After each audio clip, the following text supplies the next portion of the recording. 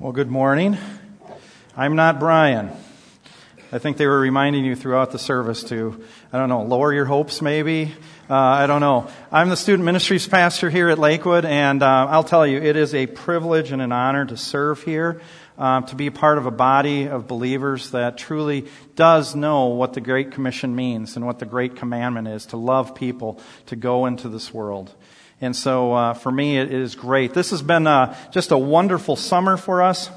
With the student ministries, we have had the opportunity to have a missions trip in June to Northeast Minneapolis, where we were able to bring basically this idea of Kingdom Club, Kingdom Camp to the kids to help them understand in the inner city who Jesus is and that He is the King, that God is the King, and to proclaim the gospel there. We had 5 individuals, and I've got a couple of them I know that are in here today, 5 young ladies that were out on short-term missions trips this summer for 5 weeks, 6 weeks, and we're global, all over the place. And so they were proclaiming the gospel to all regions of this world. And then this summer, just about 3 weeks ago, we were down in Kansas City with a group for our Evangelical Free Church Conference, Challenge Conference with our students, and we learned what it meant to live the story of the gospel and to tell the story of the gospel. So God's put on my heart this message because I think it's something that lends well with what Pastor Paul said last week, where we're talking about this idea of making disciples. And we know from Matthew 28, we see that we are to make disciples. I don't think there's any debate about that. And so he kind of talked about what is a disciple and what does that look like and what do we need to do. Well, I'm going to kind of take the next step of it, saying what do we do to make new disciples? So we're going to kind of look at that as we go through this morning. You know, I understand that for many, sharing Jesus and the good news of the gospel can be very difficult. I know that there's probably more debate about the methods and how we share and who is responsible for sharing it than there is really about that we are to go. Many say it's the responsibility of those that are gifted in evangelism, maybe the pastors, an extrovert because they're just naturally good at talking to people, leaders in the church. But Scripture makes it pretty clear that we're all responsible as believers of Christ, as disciples. See, we need to remember that reaching the world around us with the gospel is everyone's responsibility. And many times, it takes all of us working together. I remember reading a book a number of years ago titled, "One Thing You Can't Do in Heaven." So the question is, do you know what it is? Some of you have maybe read the book. Share Jesus with an unbeliever. It made me think long and hard about how intentional I'm being about sharing the gospel with those around me. You know, I don't come up here and tell you I have it all figured out. I'm not one of those people that can turn every conversation I have into a spiritual conversation with somebody that doesn't know Jesus. We use the word gospel and good news many times, but I want to make sure that we're not running into the assumption that we assume we know what it means. And so I think for many of us this is review, but I think it's a good review. In the New Testament alone, those 2 words are used over 100 times. And so I just want to be sure we're on the same page. And the Apostle Paul summarizes the gospel message as the death, burial, resurrection, and His appearances of the resurrected Christ. And so in 1 Corinthians 15, 1 through 5, he says this. It says, "Now I would remind you, brothers of the gospel, I preach to you, which you received and which you stand, and by which you are being saved. If you hold fast to the word I preach to you, unless you believe in vain." Now catch verse 3. "For I delivered to you as first importance what I also received, that Christ died for our sins in accordance with the Scriptures, that He was buried, that He was raised on the 3rd day in accordance with the Scriptures, and that He appeared to Cephas and then to the 12. See, Paul uses 2 very interesting statements here. In verse 3 we see, he says, "I delivered to you as first importance." See, he's simply telling us, the recipients of this letter, that, hey, this is the main thing. This is what I want you to hear me say. And this is our priority, our focus. But the last part of verse 3 and then verse 4, he uses this idea of in accordance with Scripture. I believe the statement was to have people go back to the Scriptures about the Messiah, especially the Jews. Isaiah 53 would be an example of that. The fact that he was buried verified his death, and the fact that he appeared to others verified his resurrection. That's what Paul wants us to understand. Scripture tells us that we are to go and make disciples and keep the gospel as first importance. See, I think most of us want to do that.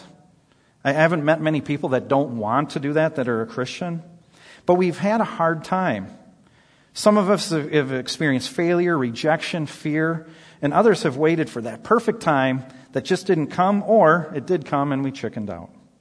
Others have experienced the amazing joy of praying with a family friend or a coworker and see them come into this relationship with Jesus.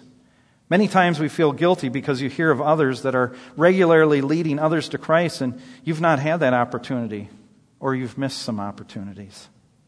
When I was in high school, I had a friend named Kathy. We had known each other since elementary school, and God had laid her on my heart as somebody that I needed to share with.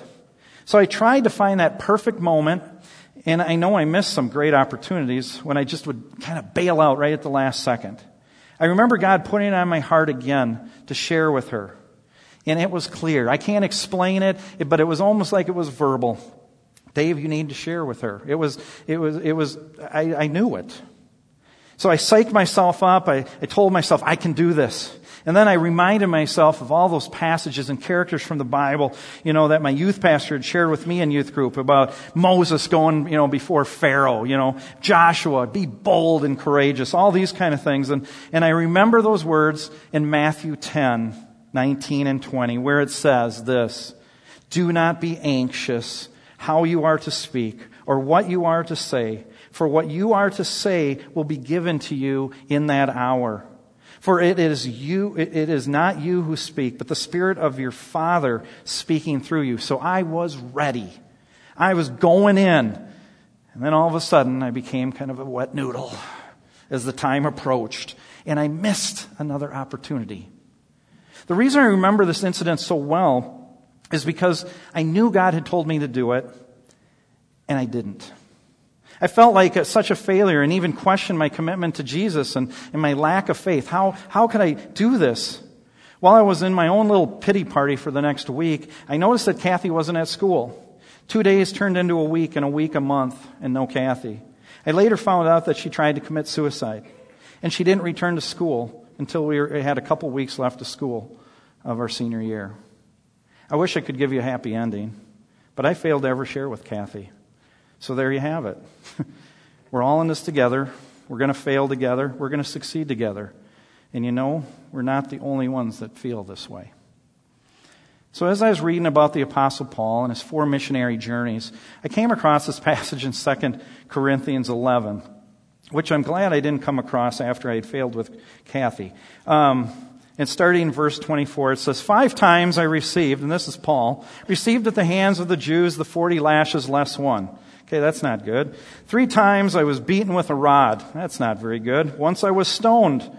3 times I was shipwrecked. A night and a day I was adrift at sea on frequent journeys and danger from rivers, dangers from robbers, dangers from my own. You getting the theme here? Danger from Gentiles, danger in the city, danger in the wilderness, danger at sea, danger from false brothers. In toil and hardship, through many sleepless nights, in hunger and thirst, often without food, and in cold and exposure. And I'm thinking, oh boy, that kind of blew me away that Paul was that committed. But it also made me ask the question, is this the kind of stuff I should be facing? Should I be going through these kind of things? Well, the one thing I do know is that, yes, we're going to face some kind of persecution for living out our lives for Jesus. That's a given. Scripture tells us that. Sharing the gospel is a matter of life or death for those of us that are sharing it, but also for those that are receiving it and that we're sharing it with. Scripture tells us that we are light in a dark world, and the evil of this world doesn't want to be exposed for what it is.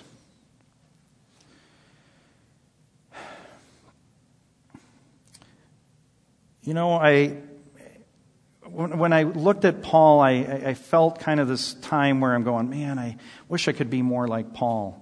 And I asked the question, why was Paul so willing to contend for the faith in the way that he was? Why was he willing to go through it And it tells us this, that it was for the sake of the gospel, for the sake of this good news of Jesus Christ going out. So I figured today we're going to focus in on Paul a little bit and this idea of what we can learn from him. There's a lot we can learn from Paul, but I'm going to kind of take a few things. So first of all, Paul was tuned in to God's heart. He knew how much he loved us. He knew how much God loved him. John 3:16 and 17, for God so loved the world that he gave his only Son, that whoever believes in him should not perish but have eternal life. For God did not send his Son into the world to condemn the world, but in order that the world might be saved through him. In Romans 5:8, Paul continues and writes to the Romans, he says, but God shows his love for us, that in while we were yet sinners, Christ died for us. This verse is not saying that he demonstrated or showed. It says shows or demonstrates, meaning it's continual. And then in 2 Peter 3:9, the Lord is not slow to fulfill his promise, as some count slowness, but is patient toward you, not wishing that any should perish, but that all should receive repentance or reach repentance. That's God's heart. God's love is sacrificial. Notice that God was the one that acted first. He was the first one that showed love. I believe the lesson for us here is that we've got to love as Jesus loved, as God loves. 1 John 4:7 and 12 kind of say a little bit about that as additional reading for you. Paul understood his responsibility to share the gospel with the world. Matthew 28:18 through 20 was a very familiar passage for those of us that have been in the church for a while. And Jesus came and said to them, to the disciples, all authority in heaven and earth has been given to me. Go therefore and make disciples of all nations, baptizing them in the name of the Father, the Son, and the Holy Spirit, teaching them to observe all that I have commanded you. And behold, I am with you always to the end of the age. But then just shortly after that, Acts 1:8. What does that look like? Where do we go? But you will receive power when the Holy Spirit comes on you. So the Holy Spirit is doing the work. And you will be my witnesses in Jerusalem. Okay, we could say Brainerd Baxter. In all Judea, Minnesota, Samaria, the U.S., and the ends of the earth. Basically our world. Many Christians have seemed to leave sharing the gospel up to other Christians. Somebody else will talk to them, I'm sure. We need to be intentionally reaching out to the world around us. It's about being intentional. I remember a speaker I heard some time back ask this question. Does your heart ache for those that are not saved and are destined for hell? And then he replied with this. If it doesn't, you need to check your own heart in relationship with Jesus. And I thought those are some pretty tough and penetrating words. So no matter what stage we're in, young family, new career, retired, and so on, we all still need to be about proclaiming the gospel to the world. We are never to say, I'm done. It's someone else's turn to proclaim. There is no vacation. There is no retirement. Paul followed the lead of the Holy Spirit, and we see this in the book of Acts as just one example. In Acts 13:2, it says, while they were worshiping the Lord and fasting, the Holy Spirit said, set apart for me Barnabas and Saul for the work to which I have called them. So we see that Paul is willing to go. There's a willingness on his part. In Acts 16:6, he says, as they went through the region of Phrygia and Galatia, having been forbidden by the Holy Spirit to speak the word in Asia. So he went to where God put him and told him to go. He could have went to Asia, which is a lot of the churches that were just going to be new, that we later see Paul write letters to. But God was saying, wait. And then it says, and then in Acts 17:16 it says, now while Paul was waiting for them at Athens, his spirit was provoked within him as he saw that the city was full of idols. And so he was willing to speak when he was told to speak. He was, this idea of provoked here is this idea that he was disturbed. Like, I cannot believe all this idolatry, all this stuff that's going on. See, Paul's telling us that, it is truly the power of the Holy Spirit that will do the work. We must leave the results, and I want you to hear this, leave the results up to the Holy Spirit as He convicts their hearts. See, John 6:44 says this, no one can come to me unless the Father who sent me draws him, and I will raise him up on the last day. See, it's our responsibility to be obedient and do as He's called us to do. And there's going to be many times we fail. Paul was willing to invest his life in reaching the world. He became a servant to Jesus. See, just a few weeks ago, as Pastor Brian was preaching, he was talking about John the Baptist, and there's this debate between the disciples of Jesus. Well, actually, John the Baptist's disciples saying, hey, they're following Jesus. And John stops them and helps them understand this. He says, I need to become less so that he can become more. He can be greater. He wanted all the attention to go to Jesus. That is true for us as well. We see for Paul in Romans 1, he starts off many of his letters this way. Paul, a servant of Jesus, called to be an apostle, set apart for the gospel of God. So we see this servant. We see why? The gospel. Paul is just following Jesus' footsteps. Jesus was the perfect example of what a servant is. He rules all things, created all things, but yet in Mark 10:45 he says, "For the Son of Man did not come to be served, but to serve and give his life as a ransom for many." Galatians 1:10, as Paul's speaking to the church in Galatia, he says, "For am I now speaking the approval of man or of God? Or am I trying to please man? If I were to still try pleasing man, I would not be a servant of Christ." So when we try to please what people want, that's our audience, well, we're not doing what God wants us. But when we make God the audience of one, then we are pleasing him. 1 Corinthians 9:19 through 23, Paul had read that earlier, but we see that in verse 19 it says, "For through I am free from all men, I have made myself a slave to all so that I may win more." So we see Paul's mindset that he is saying, you know what, I'm going to come into a culture and I want to understand this culture. And I want to address their issues from their point of view. I've become weak. I've become all things to all men so that by all means, some may be saved. And then he ends it with, "I do all things for the sake of the gospel." See, the Apostle Paul is saying, I want to understand, I want them to understand who I am. Okay? As he's saying this, he says, I want to understand who I'm with. Paul's saying, I want to understand who they are. He's not saying I'm going to give up my core beliefs, what I'm thinking. I'm not going to compromise those things. He just wants to approach those he's speaking to from their point of view, from their background, not his own. And again, the reason why he's doing it is for the sake of the gospel. For example, I remember a few years back when I was in New Orleans leading a student missions team with Urban Impact, and we would be helping kids in the park or between these housing projects. There's an open grass area, and we'd be playing games with them. And so one night I'm out, and it was a beautiful night, and it wasn't too hot. That means it was about 85 and humid. And so that's a beautiful night in New Orleans in the summer. And so I'm going along, and I'm talking to this older gentleman. As I come up to him, I introduce myself, and I said, "Hey, this is a beautiful night, isn't it?" He's like, "Yeah." And I'm like, "Oh, okay, that was nice." And I introduced myself, and I said, "Isn't it fun to watch these kids having so much fun?" And so he's like, "Yeah." And I'm thinking, okay, this is really going well.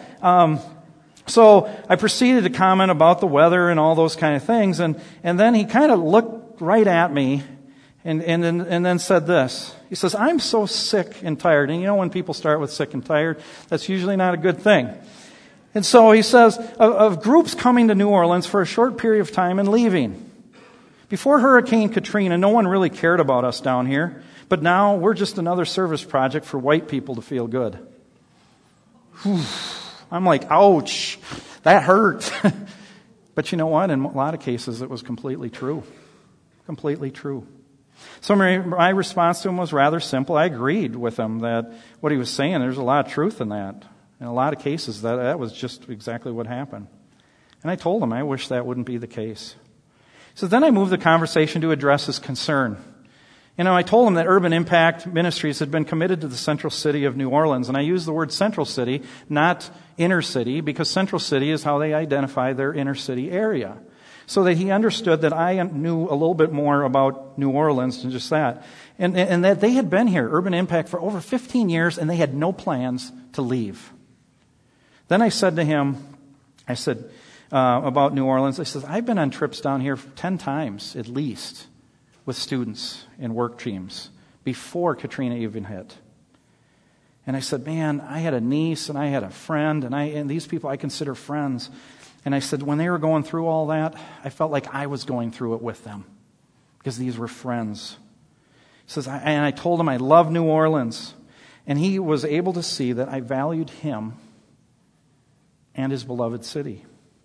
See, from that point on, we had an amazing conversation about the gospel. And I was able to share it with him. I didn't compromise my beliefs or my morals or even stretch things. I just tried to understand him and see what I could do to point him to Jesus and his love for him, and even my love for him. See, Paul was intentional about who he shared the gospel with and looked for ways to reach people wherever he was. In Acts 17:16, I'm going to read a few verses, and we're going to kind of get the story as Paul is now in Athens, and he's kind of waiting for a couple of his buddies to show up, and so Paul's prompted. And so we see here, it says, now, while Paul was waiting for them in Athens, his spirit was provoked. And like I said earlier, it's kind of this idea he's disturbed. This is really bugging him. Within him, as he saw the city was full of idols. So he reasoned in the synagogue with the Jews and devout persons, and in the marketplace every day with those who happened to be there. Some of the Epicurean and Stoic philosophers also conversed with him. And some said, what does this babbler? And I looked up this word babbler. It means seed picker. It's like a bird going around and picking up little things here and there, and then kind of in a sense this regurgitating all these things that he learned, and trying to put them all together to make them make sense. That's what a lot of these people thought of Paul. So that wasn't a nice thing about babbler, which to say. It says, others said he seems to be a preacher of foreign divinities because he was preaching Jesus and the resurrection. And they took him and brought him to the Areopagus, which is Mars Hill, some of you know as, saying, may we know what this new teaching is that you are presenting? For you bring some strange things to our ears. We wish to know, therefore, what these things mean. Now, all the Athenians and the foreigners who lived there would spend their time in nothing except telling or hearing something new, which would be kind of what we call the glory days. We see 3 places Paul was intentional, which I think gives us a good model to follow. This isn't the only model. This is just kind of one model that I was able to pick up from what Paul did. He goes to the synagogue whenever he entered a new city. On his first missionary journey, his second missionary journey, always went to the synagogue first. He was a Jew, an upstanding Jew, understood all their rituals. And so he went in there and listened and also talked to the saved and the unsaved. He reasoned with them, it tells us. He conversed with them, asked questions, answered questions. And he proclaimed the gospel to them. But then in verse 17, we see more. He says, then he went to the marketplace. Okay, the marketplace would have been where Jews and Gentiles, common folk, would have hung out. And he would make himself available to people as well as engage people in conversations. He was just there, it's basically telling us. He was looking for people that he could speak with. He reached out to the leaders of thought of the day. These would be the Gentile leaders of thought. He boldly proclaimed who Jesus was, which got their attention. What was he sharing? Because what he was sharing was new to them. Much like things today. I think if we were to ask a majority of people in the U.S. what Easter is all about, they'd have a hard time really coming up with the right answer, let alone believing it. It's worth noting that Paul was with them for several days. Maybe he was even weeks or months because he was waiting on people that were traveling a considerable amount of distance to get to him. So he didn't just stay in Athens. He was provoked and he acted and he went in. Well, Paul addresses the Areopagus. They bring him to him, bring him up there, and he says, so Paul, standing in the midst of the Areopagus, said, men of Athens, I perceive that in every way that you're very religious. For as I passed along and observed the objects of your worship, I found also an altar with the inscription, to the unknown God. What therefore you worship is unknown, this I proclaim to you. The God who made the world and everything in it, being Lord of heaven and earth, does not live in temples made by man, nor is he served by human hands as though he needed anything, since he himself gives to all mankind life and breath and everything. And he made from one man every nation of mankind to live on all the face of the earth. Do you hear the themes Paul is addressing here? Having determined allotted periods and boundaries of their dwelling place, that they should seek God in hope that they might feel their way toward Him and find Him.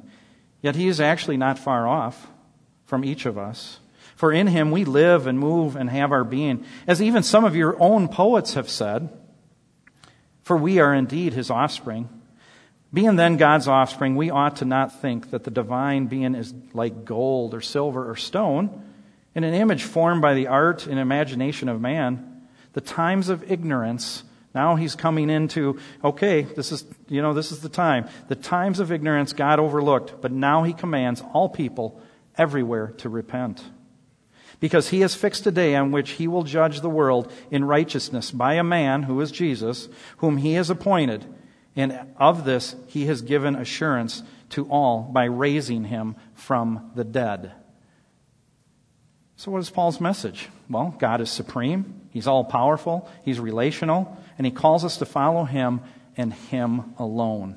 See, all of these things would have been very new to them. The Epicureans, for instance, they believed that the gods were distant and it was good to just live for the day, live for pleasure, kind of very hedonistic. And most denied even the existence of eternity. So whatever happens, I'm good, I'm done. The Stoics, on the other hand, believed that God, I would say a small g, was to be found in all of nature. Today that would be called pantheism. So it makes sense why Paul speaks about the things he did. He addressed the belief systems of both groups and then contrasted it with the truth of the gospel. Well, okay, so what was their response? The people that listened, what was their response?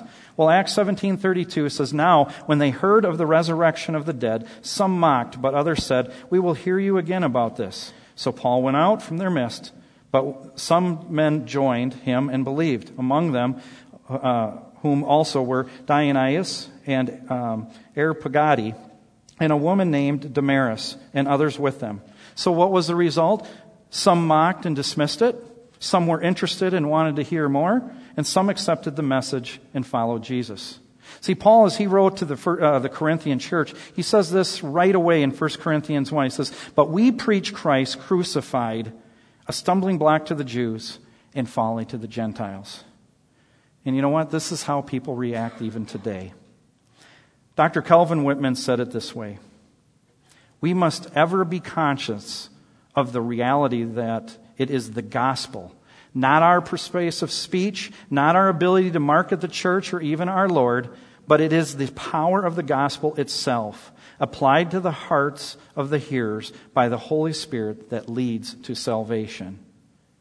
It says, when I read that, it reminded me how I need to quit worrying about having the perfect place, the perfect words to say, the perfect situation. I just need to be obedient, to have the love of Jesus and share the truth of the gospel with anyone around me as the Holy Spirit directs and prompts me. So I've got 3 questions. Do I have a willing heart to share the gospel with others? That's one question. Do you find it hard to share the gospel? Do you have at least 3 people that don't know Jesus that you want to see in heaven with you? Many of you probably answered yes to at least a couple of them, if not all 3. And that's good. So now what do? I can't speak for you, but I can give you a few examples of things I found that that have worked for my wife and I. My wife Tammy is an amazing, godly woman. I'm so privileged to have her as my wife. I've learned so much about what it means to live a godly life through watching her.